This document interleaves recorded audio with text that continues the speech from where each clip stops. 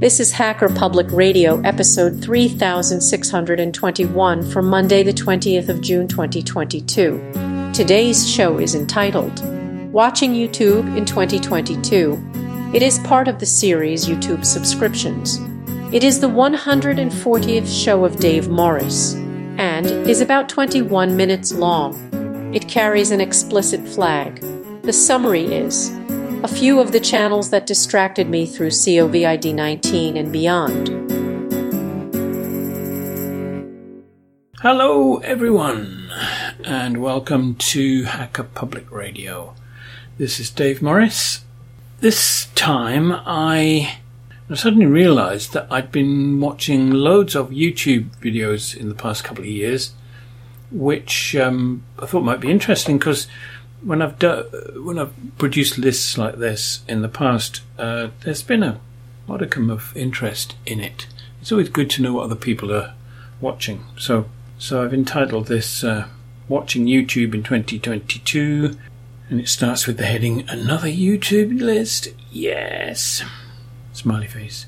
Anyway, I found myself watching YouTube a lot during the past 2 years or so during the pandemic, and also the world falling apart in so many ways, as I'm sure you're aware. YouTube has been something of a lifeline in past years for me, and it helps me find stuff I actually want to watch, which mostly doesn't have all the fake crap that's on TV. I really have reached the point where I can't stand TV. I may be throwing away a number of babies with that bathwater, but I can't fight my way through the TV way of doing everything. YouTube ain't perfect, and I do really detest the trend towards shorts, like 30 seconds of somebody doing anything. What the hell is the point of that? It's like seeing a glimpse of them as you whiz past in a car or on the train. What is the point? But they seem to be amazingly popular. Don't know. The channels that I chose in the past couple of years were different from ones I'd chosen before. I was really heavily into maker stuff, and I'm watching them, but not to the same degree. But I wanted to know what was going on with the pandemic. I'm not going to expose those ones to you because I'm sure you've had enough pandemic stuff. But there's also a fair bit about the state of the world in terms of politics. Now, I know that HPR doesn't like politics very much, so it's hard to live without there being politics of some form. And unless you hide under a blanket all the time, it's really hard to avoid. So I'm trying to change what was my old mindset of blanket pulling overhead and move on to something which lets me understand what's going on. And of course there's climate change as well, which is another instance of a horror that's coming. So I did that, plus also I added some more distractions, because sometimes you want to just watch something that puts a smile on your face, makes you feel happier. I'm only sharing 8 channels this time. I think I've hit you with, 20, 30 in the past, but I ain't doing that this time. Let me just go through them. I'm going to just speak about them briefly and give you a pointer to them if they sound interesting. My notes pretty much cover what I'm going to say as well. Thing I tend to do. First channel then, it's called Just Have a Think. The guy who runs it, Dave Borlace, he talks about climate and sustainable energy, that type of thing. So he does some excellent research and explains really, really well. There's only one a week usually. I think there's a few instances where he puts out a second one in a week, but that's relatively rare as far as I can find out. They are quite positive, mostly anyway, and he seems to be quite hopeful that we can come up with technological ways perhaps to stave off the effects of climate change. We're not going to lose them all, but we're going to maybe be able to slow them down and eventually stop the whole nonsense, hopefully. So in recent episodes he's talked about the IPCC Survival Guide, which has come out within the past year, I think, and you should really check that one out actually, because if you haven't been following what the IPCC has been doing, they've actually been very helpful in pointing ways forward. which will be ignored by many countries, I'm sure. But still, anyway, don't want to be too negative about this. He's also spoken about plastic-eating enzymes, which have discovered bacteria that will eat plastic, effectively, or break it down into components that can be useful to them. So there's some hope there that maybe we can get rid of all the accursed plastic everywhere. And he's also spoken about CO2 removal from the oceans, which is a possibility. Most of the CO2 that's not in the atmosphere is in the ocean. So if you got it out of there, it would help. But I don't want to paraphrase what he said. Go and have a look if that sounds interesting. I won't read out the link. It's there for you to click. Next one, number 2, is called Undecided with Matt Ferrell. Now the host, who is obviously Matt Ferrell, looks at how smart and sustainable technology impacts our lives. So he's tending to be looking at it from a climate, energy type of viewpoint. And he's also really clear-sighted and researches extremely well. 1 a week, and he's looking at technology in the world context rather than just sort of talking about the latest widget or gadget or something that we should all have. There's also a podcast that he does with his elder brother Sean called Still to be Determined. I listened to that, find it pretty damn good. Recently he has produced some episodes. I'm not going to do them in sort of chronological order or anything, just to sort of give you some ideas of what he does. He's done one on an improved method of generating green hydrogen. He's also been looking at the use of machine learning to boost renewable energy generation and reduce costs of wind farms. And he's also been looking, it's quite a negative one, at how plastic recycling is really a scam, because it's just being taken away in a different bin or bucket or whatever and chucked on in the landfill, I think, in most cases, or sent to China for many years. They've now rejected it. So I've got the YouTube link and the podcast link here for you if they sound interesting. Another one which is more political, Second Thought. And this is a channel devoted to education and analysis of current events from a socialist perspective. Well, I think my perspective is quite socialist. I don't really call myself a socialist, but certainly anti-capitalist, and these sympathies of mine fit well with the contents of this channel. So I'm finding myself learning from this, and it's really well done, and there's a lot of effort going into producing this. I should say maybe that quite a number of these channels that I particularly like, I have become a Patreon patron. So, I like to make some contributions towards them. A couple of recent episode titles from Second Thought. One is, what if we just stop working? Why do we work? Is the question. Well, to make money, but it's not as simple as that, really. But I won't go off on a diatribe about that. See what you think. If you can take watching that, then you might find it quite revealing. And he also talks about how consulting firms secretly run entire countries. Some very interesting viewpoints here. I don't know the name of the host, I'm afraid. I didn't make a note of it. Anyway, next is, I don't know whether you'd call it economics. It's also quite political. And the channel's called Democracy at Work. The main host on this is Professor Richard D. Wolff, who is, I've heard him on some American radio stations I listen to. He seems to be popping up in lectures and that sort of thing, so he's got a lot to say. Quite interesting stuff. His channel, I've put the channel description in here, and it says that Democracy at Work is a non-profit 501c3 that produces media and live events. Our work analyses capitalism critically as a systemic problem and advocates for democratizing workplaces as part of a systemic solution. I won't read it all, but I think you've probably got the gist of it. So he does do some excellent analyses of what is going on in the world from the point of view of economics.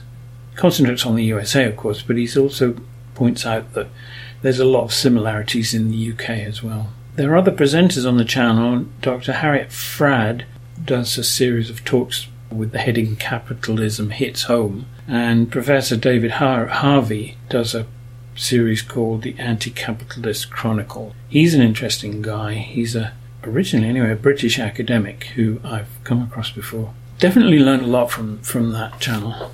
See what you think. Moving on to some lighter weight stuff.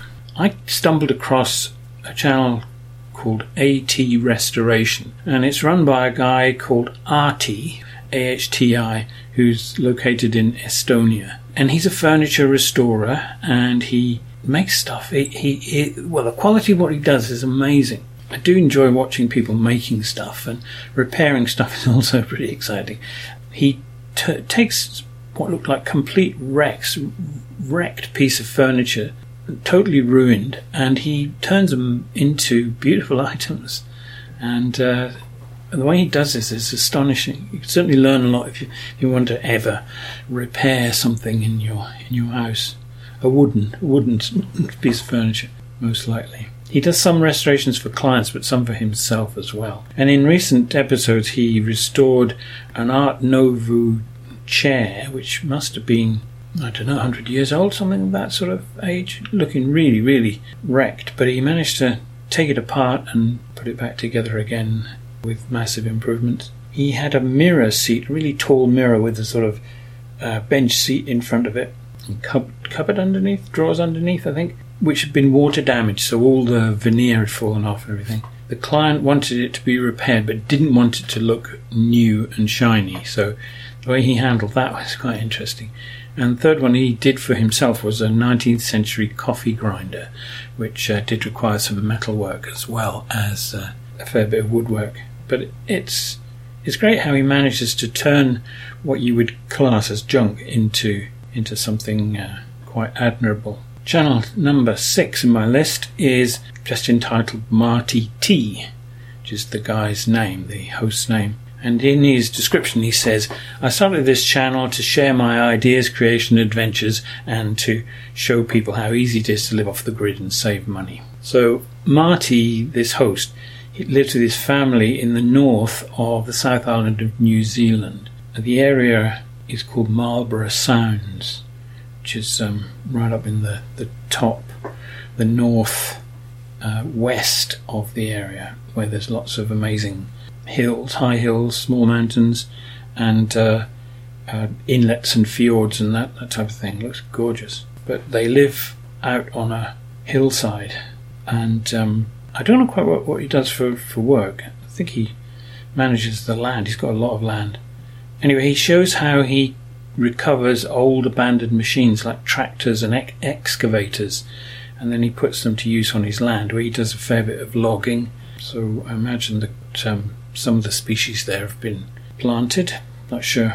The family live in a house which is off-grid, and their electricity comes from a turbine that he built from an abandoned scrapped washing machine. So he put a turbine in it, on these things with spoon-shaped things that catch the water, and he's got a fairly fast-flowing stream that runs down the hill that he attaches it to. So I think that and a generator provide for all of their power to run everything in the house.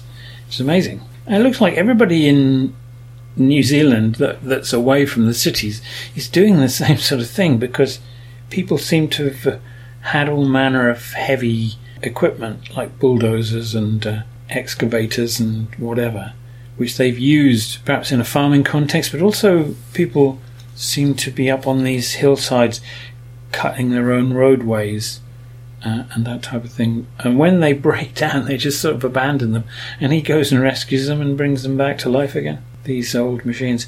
A couple of highlights I've pointed out. There's lots. He's not producing frequent episodes, but he's got a lot to look back at, so I've been binging his older episode. One I particularly enjoyed was Salvaging an Abandoned TD9 Bulldozer from the Forest. Will it start? Well, the answer is, I'll let you find that out if it sounds interesting. The other one was Salvaging an Abandoned Tractor, David Brown 25. Just the sight of somebody sort of forging out into it's not jungle, It's sort of rainforesty stuff, but it's distinctly New Zealand. And just going out there and finding these things covered in bushes and then extracting it and driving it back home is astonishing. I just love that. I wish I could do that. My attempts to improve machinery like that has always led to failure. Number 7, Jeff Geerling. You might have come across him before. He's a techie guy who does quite a lot of stuff of a technical nature involving Raspberry Pi a lot of the time, but not exclusively. And he's got lots of projects and ideas to teach you things. For example, he was the one who made me aware of the Turing Pi, which is a board which can take multiple Raspberry Pi compute modules and form a cluster. So he's got compute modules and all the other types of Raspberry Pis as well. So in the past few months he's done two shows that stand out. Top 10 Raspberry Pi projects for 2022 is an interesting thing, and also the Petabyte Pi project, where he has got some sponsored disks which he's putting into an array which he's managing with a Pi, several Pis, I'm not sure exactly, I've forgotten, but a petabyte of disk space is involved. It's not going to be the quickest thing in the world, but certainly intriguing. Last one then. This always puts a smile on my face, this one. At the end anyway, because it's a bit unpleasant in some respects. The channel's called Ocean Conservation Namibia, and the description says Ocean Conservation Namibia is dedicated to the protection of Namibia's marine wildlife. That's hard to say. OCN was started by, and I'm not sure how you pronounce his name, Naude. I think it's the French. In the African area they call him Nadir. Anyway, and his wife Katja Dreyer. They started in January 2020 to create global awareness of ocean and plastic pollution and its horrible and avoidable impact on animals, and specifically seals. So all along the coast where he and his team ply their trade is where there are many fur seals, and in huge, great big herds, whatever, I'm not sure what the collective word is. What they do is they go out on a daily basis and scout the groups of seals to see if there's any that are entangled in plastic or any other items. So they're at a distance with binoculars.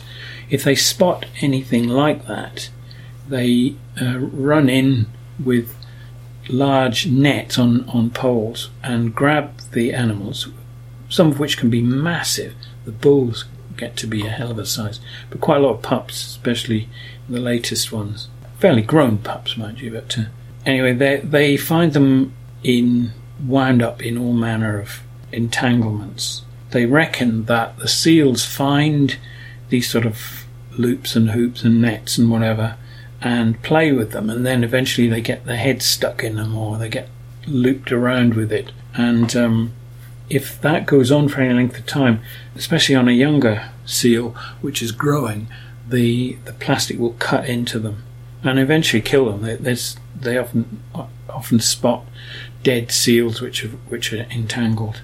But a lot of times they are rescuing these guys, and so they take the plastic off, whatever it is that they need to do, and then let the seal free again. So 3 recent ones that I thought you might be interested in was one very recent, I've just used the titles here. Rescuers use saw to save baby seal. Very headliney, but it's good. What they had to do here was, there was a seal that got his head stuck in a plastic spool that fishing line would have been in, and it must have put his head in when it was smaller. It was a young pup, and now it's grown into it. There's no way it's going to get out. And as it grows, it'll be killed. It won't be able to fish or eat, and soon not be able to breathe. So they use a tool with the saw in it to cut this off very, very carefully. Another one, hook in seal's eye tied to another seal. These seals often encounter discarded fishing tackle, which includes lead weights and hooks. This one was not in the eye per se, but was in the eyelid. And luckily it had no barbs on it, so once they caught it, they were able to take the hook out. So the two seals who were tied together this way were rescued. And the last one, seal entangled in ball of fishing line, you'll often see that, where for some reason or other these really heavy duty lines, unbreakable stuff for commercial fishing, get chucked in the sea or fall in the sea and just make a sort of knot of this stuff. Presumably the seals get caught up in them when they're fishing or when they're playing or something. But once they're in, they're not going to get out without help. So yeah, it's really positive. Of course, they rescue a lot. They do get a lot of seals out of these things. But it just gives you an indication of how much crap there is out there in the sea to trap unwary animals and do them a mischief. I usually come away from it with a smile on my face, even though I might have been a bit horrified by what's happened to the poor seals along the way. But that's it. So I hope you find these channels interesting and maybe useful, and in some cases positive, in some cases a bit too close to reality, but hope you persevere anyway. So that's it. Okay, bye. You have been listening to Hacker Public Radio at hackerpublicradio.org. Today's show was contributed by a HPR listener like yourself. If you ever thought of recording a podcast, then click on our contribute link to find out how easy it really is. Hosting for HPR has been kindly provided by anhonesthost.com, the Internet Archive, and rsync.net. Unless otherwise stated, today's show is released under a Creative Commons Attribution 4.0 International License.